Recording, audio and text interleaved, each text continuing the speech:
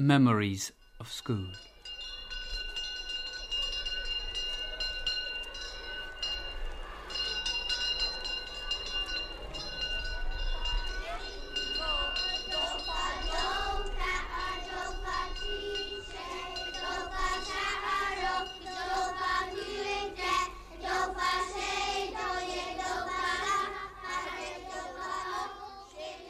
Memories of School.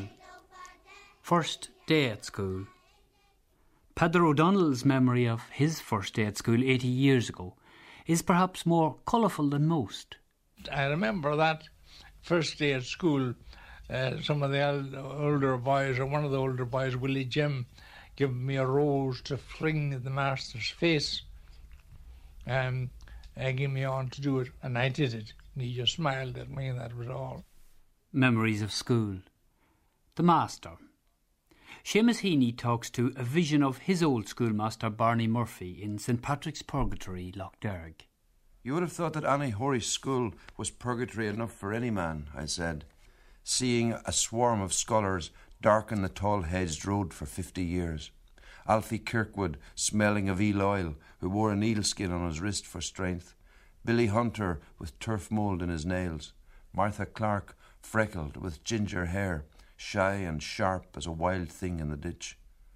Fetor and field smells came past on the wind, the sex cut of sweet briar after rain, littered chestnut pith, birds' nests filled with leaves. Then a soft rush like scythes in meadow grass. And the master replies, Birch trees have overgrown Leitrim moss. Dairy herds are grazing where the school was, and the school garden's loose black clay is grass. But you'll remember it, and the silver florin I gave you for a prize on your last day. Memories of School. The local primary school, the national school. The grey old building was a distinctive landmark in the locality. Attending it has been a landmark in the life experience of the vast majority of the people of this island over the past 100 years. The national school system goes back even further than that, to 1831 in fact, and this documentary celebrates the founding of the national schools 150 years ago, almost to the day. To say that the national schools were founded in 1831 is of course not to deny that popular education existed in Ireland before that time. We have many contemporary accounts of the great thirst of the Irish people for education. Mr. Rawson, in his Statistical Survey of Kildare 1807, says, All over the country are numbers of schools where the lower orders have their children instructed in writing, arithmetic and reading. Scarcely a peasant who can muster a crown after tithe and priest's dues, but is emulous to expend it on his little boy's education. Dr. John Coulihan of University College Dublin is our guide to the historic events of 150 years ago. How extensive, in Dr. Coulihan's opinion, was the educational provision in Ireland, even before the Act of Union? In the 18th century, during the penal law era, there was specific legislation forbidding Catholics to found schools or endow schools, or indeed to teach. As the century came to a close, this legislation was relaxed, and you got certain repeal measures operating which took away the worst of this legislation. But despite the legislation being there, it wasn't always very tightly imposed, and the system of head schools emerged from the people. They were very much a people-type school structure, wherein schoolmasters, frequently poets or ex-students of the priesthood and so on, were employed directly by local communities to teach their children. Education was prized. Many outsiders visiting Ireland in the 18th and early 19th century have given us testimony of how amazed they were at the level of popular interest there was in education. Lord Palmerston, talking about the tenants of his estate in County Sligo in 1808. The thirst for education is so great that there are now 3 or 4 schools upon the estate. The people join in engaging some itinerant master. They run him up a miserable mud hut on the roadside, and the boys pay him half a crown or some 5 shillings a quarter. They are taught reading, writing, and arithmetic, and what from the appearance of the establishment, no one would imagine Latin and even Greek. The classical bent of the Hedge School, and indeed its haphazard nature, are captured in this short excerpt from Brian Friel's play Translations. The master enters his Hedge School, having just returned from a christening. Indeed, we then had a few libations to mark the occasion. Altogether very pleasant. Now, the derivation of the word baptize. Now, where are my Greek scholars? Dolte. Would it be, Not too slow. James. baptizing, to dip for immerse? Aye, indeed. Our friend Pliny Minor speaks of the baptisterium, the cold bath. Master, Dolte. I suppose you could talk then about baptizing a sheep at sheep dipping, could you? Indeed, the precedent is there. The day you were appropriately named Dolte. 7 nines. What's that, Master? 7 times 9. 7 nines, 7 times 9, 7 times 9 are... Cripes is on the tip of my tongue, Master. I knew it for sure this morning. It's funny, it's the only one that foxes me. 63. What's wrong with me? Sure, 7 nines are 53, Master. Sophocles from Colonus would agree with Dolte Dan Dolte from Talachaling. To know nothing is the sweetest life. Where's Schoenberg? He's at the salmon. And Nora Dan. She says she's not coming in anymore. Nora Dan cannot write her name.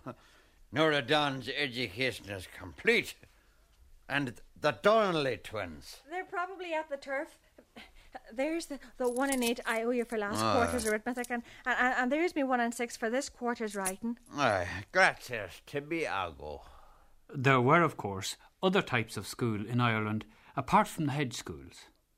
At the turn of the 19th century, many proselytizing societies, there was evangelical movement, and many proselytizing societies saw Ireland as a fruitful mission area and saw the school as an important vehicle for conversion. Then, also at the turn of the century, some of the Catholic religious orders, such as the Christian Brothers, Sisters of Mercy, Loreto Presentation Sisters, these were being founded, and the beginning of what was to later on prove a very big apostolate, if you like, in education, the field of education, was taken up by the Catholic orders. So the point I'm making is that before there was formal state involvement and control of the school system, there was this widespread network of schools, but it was on a haphazard, rather disorganised basis. So the stage was set for the intervention of the state into popular education. But what were the motives behind this intervention? Internationally, the state in many countries saw education as an important function, particularly elementary education, of the state's role. And in Ireland, this thriving system of popular schools we talked about had certain dangers for the state. They felt uneasy that such schools were outside of their control and purview. They felt that there were dangers of subversion, political subversion, in the post-Active Union climate. This could have dangers in the long term. Also, some of the official commissions maintained that the textbooks used in some of the head schools weren't particularly appropriate for young people, and alleged that they had certain immoral tendencies in them. That was one reason to control the popular system that was there. Another reason was that the Catholics, who were the predominant sector of the population, had been pushing for state support for their schools. What they would have preferred, of course, would be state funding for schools completely run on a denominational basis. But it was very hard to deny them the right of state funding. The problem for the state was, in the political climate of the time, not to give it for specifically denominational schools. So there was that pressure there, and a Catholic emancipation in 1829 indicated, and if you like, can be a symbol of the rising power of Catholic opinion led by Daniel O'Connell, pressing for change. Other reasons were that the theorists such as Adam Smith and some of the utilitarians were putting the claim that a basic elementary education was essential for the industrial and economic well-being of a fairly modern society in the industrial epoch that was opening up. And it urged the state to intervene here, though it would have prevented the state intervening on any wider basis than that, because their main policy was laissez-faire, non-intervention by the state. So, a number of official commissions were set up to guide the government in its attempt to use the school as a political agent, as a means of cultural assimilation. One of the key problems was that of reconciling the attitudes of the various religious denominations, among whom there was considerable friction. Gradually, an important principle emerged that was to guide the state's initiative. And the principle was this, that the state should set up a board, a formal board, who would organise and control a national school system. And it should conduct it along the principle of united secular education and separate religious instruction. Now, this is a vital principle. The attempt by the state to draw a distinction between secular instruction and specifically religious or denominational instruction. And the hope was that you would bring the children of the various denominations together for most days of the week, where they would have secular and literary instruction, and then that you could compartmentalise the specific religious instruction and have it at separate times for the particular children of the various denominations. And this was the guiding way forward. The government accepted this general principle, and at first they looked around to see if there were any voluntary agency there which could act on their behalf rather than a government board. And that was very much the tendency in England itself. And there seemed to be a particular group, the group called, better known anyway, as the Kildare Place Society, which seemed to be operating on non-denominational principles and might fit the bill. And this is what the government did. From 1815, it accepted this agency, the Kildare Place Society, for parliamentary grants, which they would disperse to other agencies in the field of education. But after a while, particularly in the 1820s, Catholics became very dissatisfied with this mode of operation, and they felt that the Kildare Place Society wasn't living up to its original non-denominational tenets. And so the pressure went on the government that this wasn't the way forward, and that the government board was in fact the best way to bring it about. The government board came about in a curious way. It was never actually formally legislated. Lord Stanley was the Chief Secretary for Ireland at the time, in the Whig government, which was generally a reforming government. It's worth noting that as well as education, other reforms like a police force and health service were introduced in Ireland too in the 1830s. But Stanley's mode of operation wasn't to bring in formal legislation and to establish a debate in Parliament, which would raise the considerable tensions, denominational tensions at the time. The Catholic Emancipation Bill had just been in 1829. Another bill would tend to crystallise and gather together a good deal of animosity. So what Stanley did, the strategy he adopted, was to announce in Parliament that the government intended to redeploy, to change the mode of disbursement of the parliamentary grant, taking it from the Kildare Place Society and giving it to a government board that was to be appointed. And the document, which is the foundation document of the national system, is what's known as Stanley's letter. This is a long letter to the Duke of Leinster, who was to be chairman of the new government board, setting out the principles the government saw which should conduct the new system. My Lord, His Majesty's government having come to the determination of empowering the Lord Lieutenant to constitute a board for the superintendence of a system of national education in Ireland, and the Parliament having so far sanctioned the arrangement as to appropriate a sum of money in the present year as an experiment of the probable success of the proposed system, I am directed by His Excellency to acquaint your Grace that it is his intention, with your consent, to constitute you the President of the new board, and I have it further in command to lay before your Grace the motives of the government in constituting this board, the powers which it is intended to confer upon it, and the objects which it is expected that it will bear in view and carry into effect. So in this simple, direct and almost informal manner, the national schools were born. But why did Lord Stanley choose this method?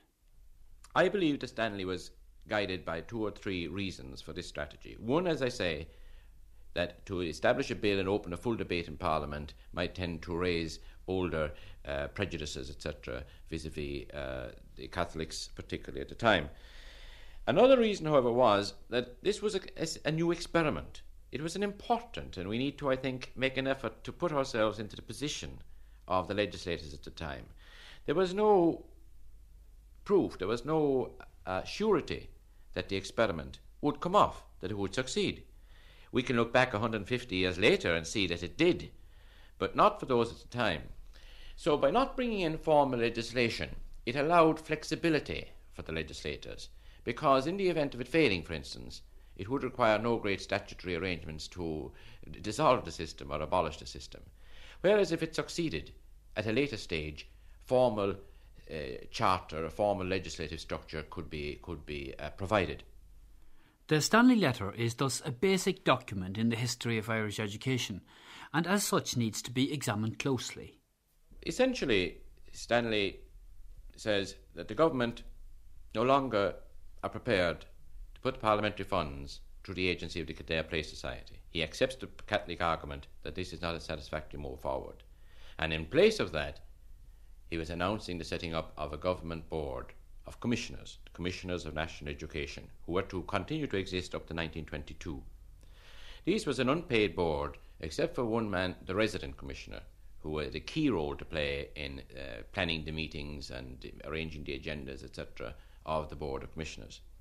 This board was to be comprised of men of high rank in church and state of the period. This kind of board structure was used a great deal throughout the 19th century. The board was to have very important powers. And it's interesting to watch, in fact, the division of powers between the central government board and the local area, the local school situation. The central board would disburse funds, they would receive applications for aid, they would investigate these, and those they approved of, they would grant support to. They would also give gratuities towards teachers' salaries. But they had the very important powers of controlling the curriculum and setting out the rules and regulations by which the system would have to be conducted. Likewise, they had the power to suspend teachers altogether from the service. The Stanley Letter urged them to set up training institutions for teachers and also to produce a scheme of textbooks. So in many ways, the question of rules and regulations, curriculum, teacher training, textbooks, you see, these very central elements were going to be under the control of the board. At local level, there would be a trustee and patron of the school, usually the bishop, who in turn appointed a manager, in most instances the local clergyman. The manager had the absolute power of hiring and firing teachers, and of disbursing government monies to them. He thus had considerable control over the teachers, and perhaps more significantly, as time went by, his influence began to pervade the school atmosphere, despite the state's best efforts to discriminate between secular and religious instruction. The reaction of the various denominations to the new system was swift and often intense. Both the Church of Ireland and the Presbyterian Church objected to the non-denominational aspect of the system. The Church of Ireland, in fact, temporarily withdrew from the system, and the Presbyterian Church fought an often bitter campaign which eventually won amendments to the system in their favour. And the Catholic Church? From the Catholic point of view, would be of the majority of the population, in a sense, the national school system was a great step forward. It seemed to imply at least a more neutral approach of the state's funding to education. And in the early years, there was a general tolerance of the system.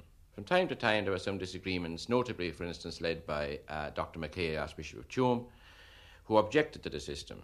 But in the early decades, Rome suggested that each individual bishop should use his discretion, and that while it wasn't the most desirable system, that a degree of tolerance could be vouchsafed to the system.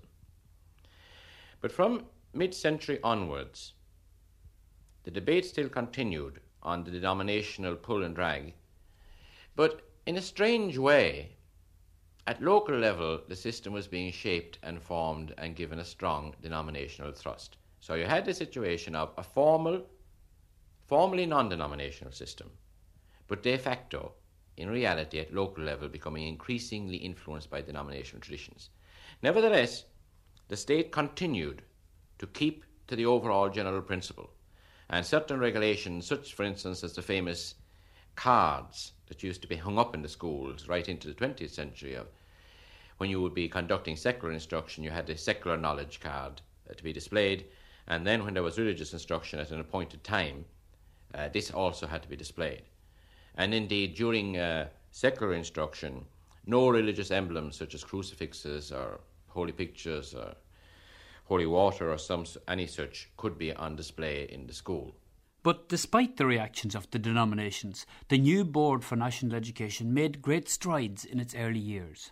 For instance, straight away they set up the system of a school inspection system, modelled a little on the Kildare Place Society earlier on, but this gradually evolved to become a very striking network throughout the country of school inspection, this inspector acting as the link man, if you like, between the board and the local dimension. And the system of reports, inspectors' reports, the various bureaucratic aspects of his work became formally organised and highly structured. So Irish national schools have a very well-developed inspection system at an early stage. Also, the system of school textbooks gets underway very quickly, and the state organises the textbooks into 5 books. Indeed, in popular parlance, you may recall that children were often referred to as being in what book they were in. The book was the category of standard, reflective of the various stages. Well, these textbooks became supplied in huge numbers throughout the state.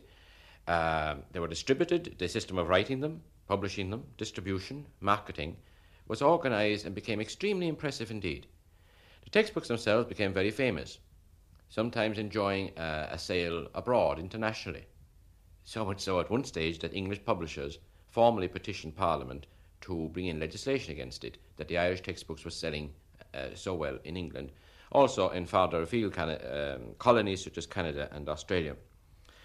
The textbooks themselves, as we look at them today, are interesting. They tended to be rather heavy in content, strong socialising aura to them, with a strong trust of utilitarian approach, not so much creative stories or imaginative stories, but useful knowledge, a lot of factual knowledge on things and objects and the environment in general. From Book 3 of an 1843 reader, useful information in the form of a dialogue between tutor and pupil. Now, my young friend, if you have a mind, I will tell you something about metal. Pray do, sir. I should like it of all things. Well, then, first, let us consider what a metal is. Do you think you should know one from a stone? A stone? Yes, I couldn't mistake a piece of lead or iron for a stone. How would you distinguish it? A metal is bright and shining. True, brilliancy is one of the qualities of metals, but glass and crystals are also very bright. But we can see through glass and not through a piece of metal. Right. Opacity, or a want of transparency, is generally esteemed one of the distinguishing characteristics of metals. Well, what else? Why, they will bear beating with a hammer, which a stone will not, without flying in pieces. Yes, the property of extending or spreading under the hammer is called malleability, and another like it is that of bearing to be drawn out into wire, which is called ductility. Of course, in the early decades, very little attention was paid to the peculiarly Irish distinctive environmental aspects, because the whole thing was part of the colonial cultural assimilation policy. From that same 1843 reader.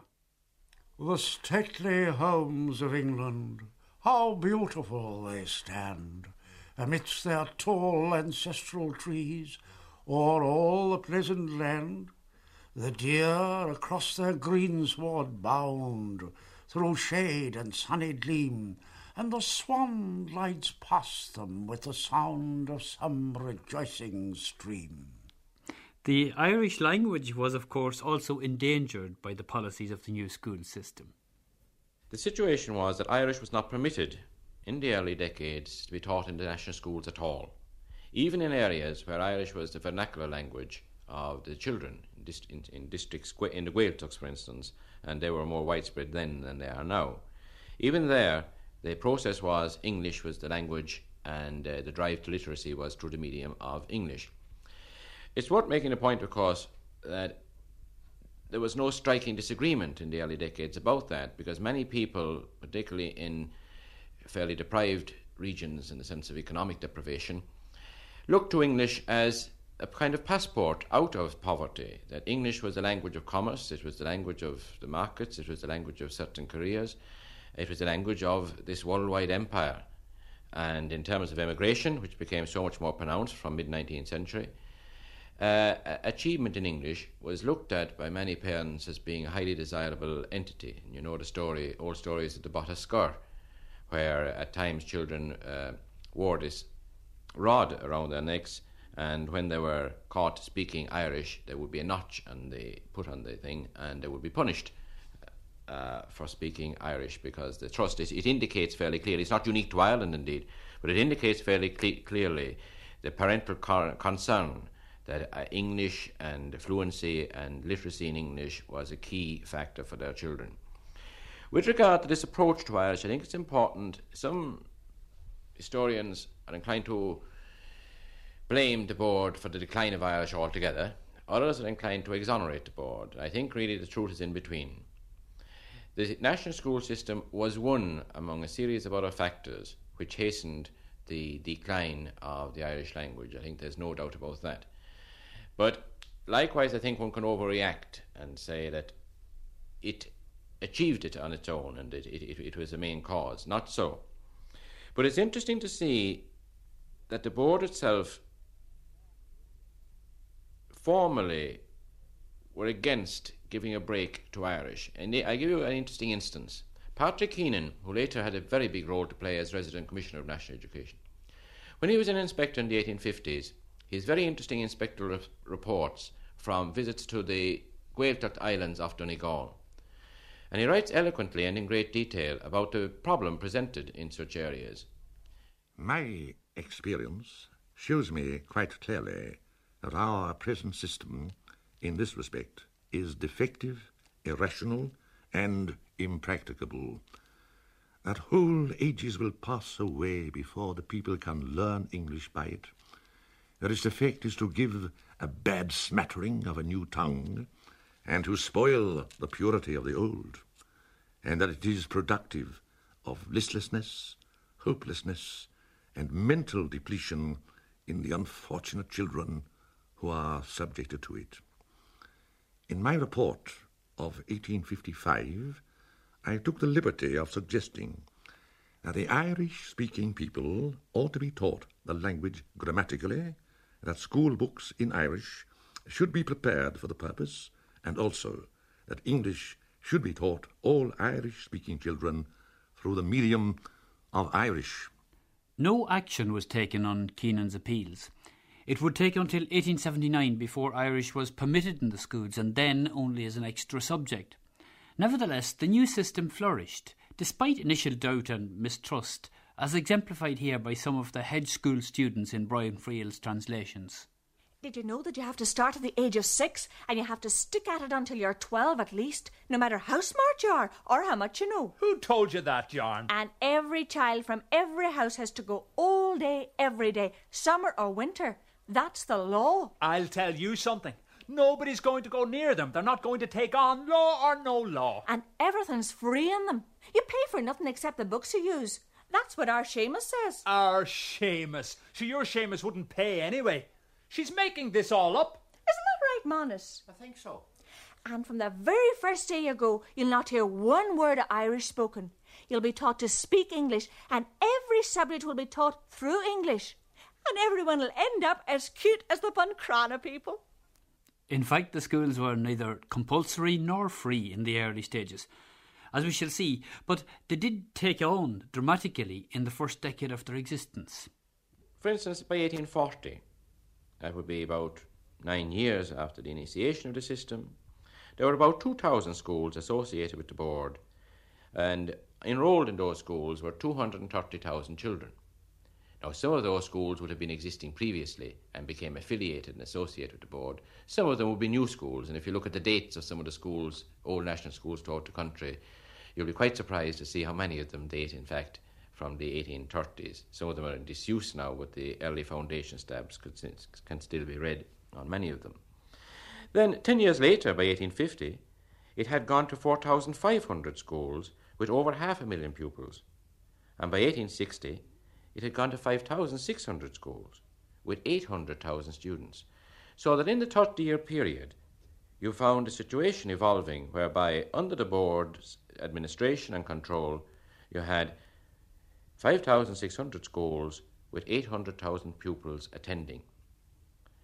This, I think, combined with the books and the inspectoral system and the overall setting up of a very formalised bureaucratic and administrative structure, is in many ways a striking achievement in the context of mid-19th century Ireland. Those attendance figures are, of course, somewhat inflated. We're talking about mid-19th century Ireland, where enrolment was not synonymous with attendance. Because, of course, compulsory attendance and compulsory attendance legislation was not operating. Ireland had to wait until 1892 for its first form of compulsory attendance legislation, and that wasn't very comprehensive.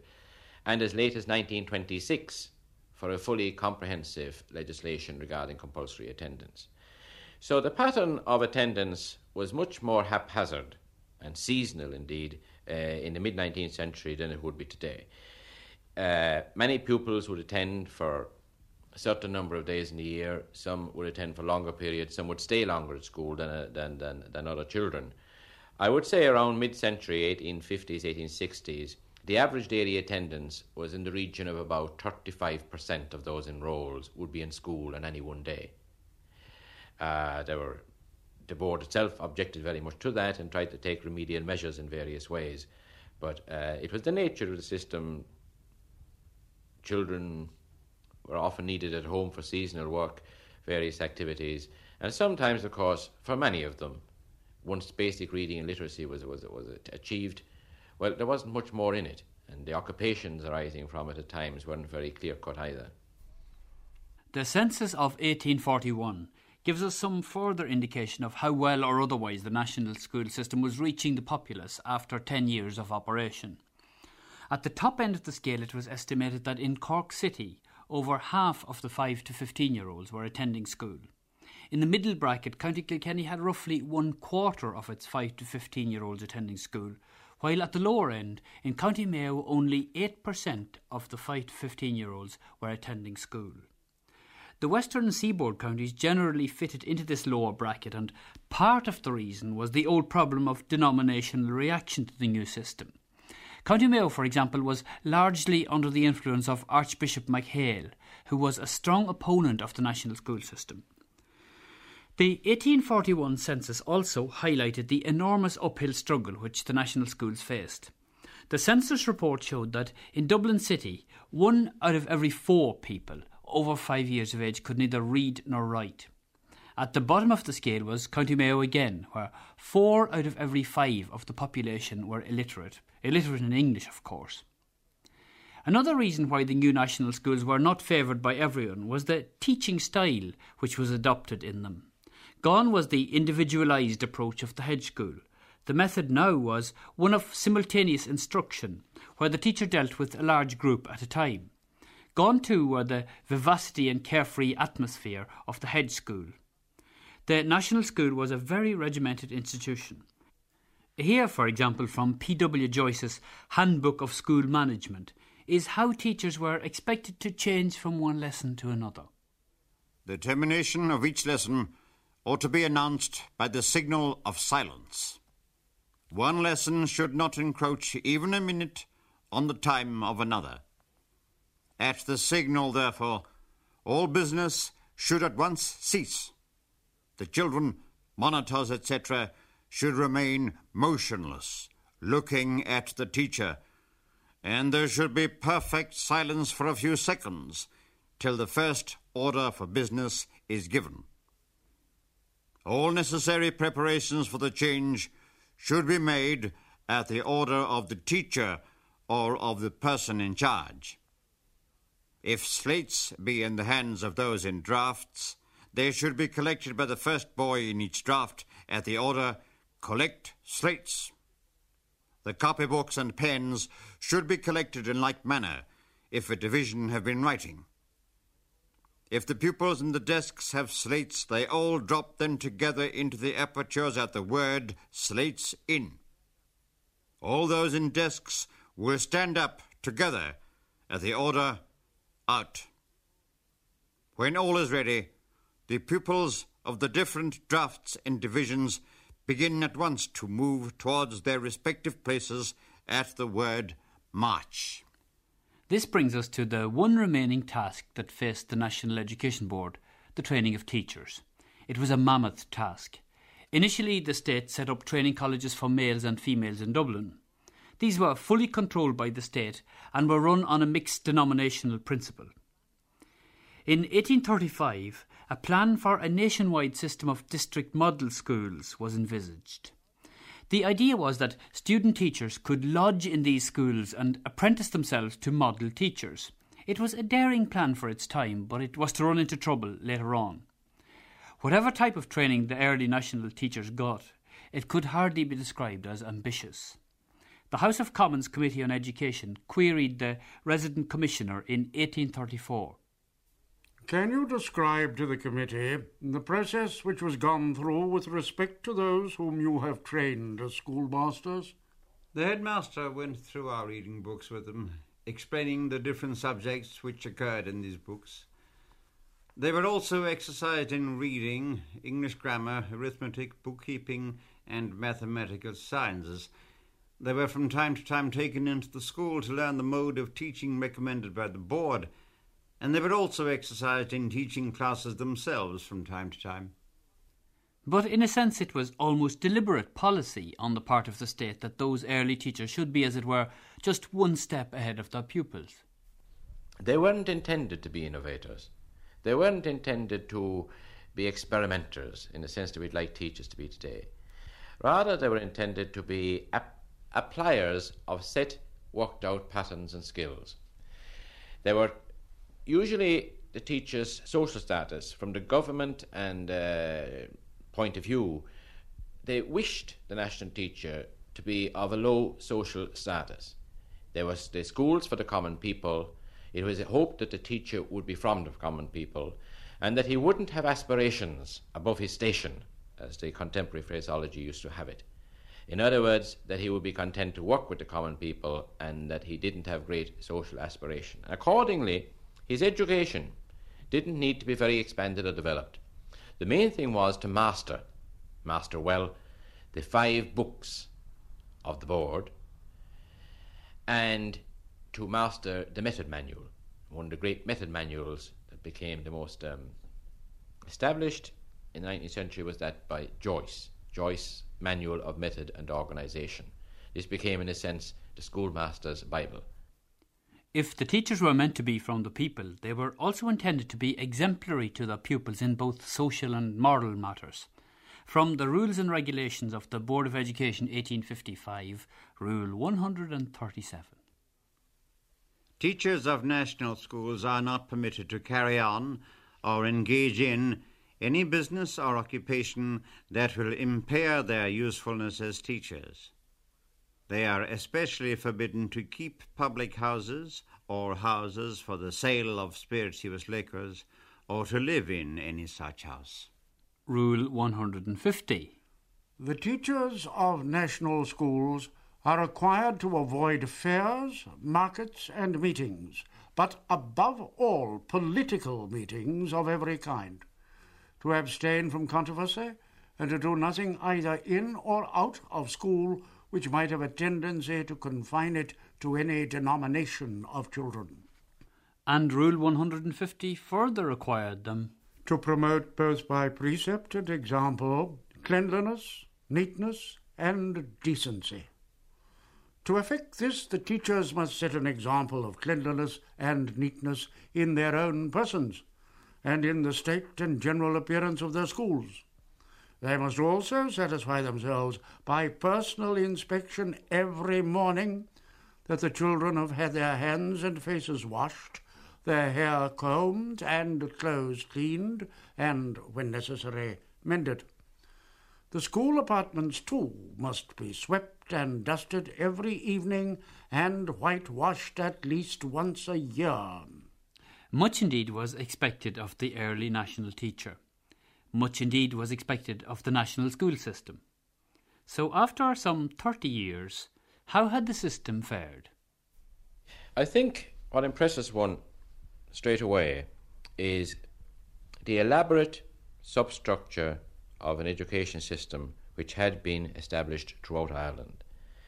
Here we had now a state-organised, state-supported elementary school system throughout the country. The bureaucratic and administrative framework had been clearly organised and established and was working efficiently. Teacher training institutions had been established, and if, in the case of the model schools, they weren't going to be a success in the long run, nevertheless, the sense of direction was there, and there was a considerable achievement in that area. The inspectorate system had been established, and in many ways continued in that predominant pattern for a very long time. The textbooks had been organised and distributed. This, I think, also was a significant achievement. Public accountability was another thing that had become an established tradition, with annual reports and inspectors' reports, and open for public scrutiny. And indeed, any member of the public was invited and free to attend into a national school and to observe the work there. The teacher salaries were being distributed, and in many such ways, I think, Ireland was way ahead of what was happening in England, for instance, or France, or such countries, which had to wait much longer for a coordinated, state-structured school system. On the negative side, as we have seen, the non-denominational ideal in Stanley's plan was never realised. And as the century wore on, the influences of the various denominations grew stronger. The standards of achievement in the schools were in question. There was a considerable bottleneck at books 1 and 2. And the situation in teacher training was far from satisfactory. But overall, the pluses far outweighed the minuses. Stanley's dream had been realised, even if it wasn't exactly in the form he had envisaged. Generally, I would regard that as we look at it, after about 30 years from its foundation, I think the Irish education experiment could be seen as a very interesting one, and to a great extent a successful one, wherein Ireland has this evolved and well-founded system long before countries such as England or France got such a structured and organised state school system. Generally speaking, I think the experiment could be shown to have been a success, even if at local circumstances reshaped some of Stanley's ideals of 1831, and particularly the one about the non-denominational aspect of the system. It had, by Irish circumstances and local influence, been reshaped into a more prominently denominational one than he intended. But overall, I think the achievements are quite significant by the National Board in its first 30 years or so of existence.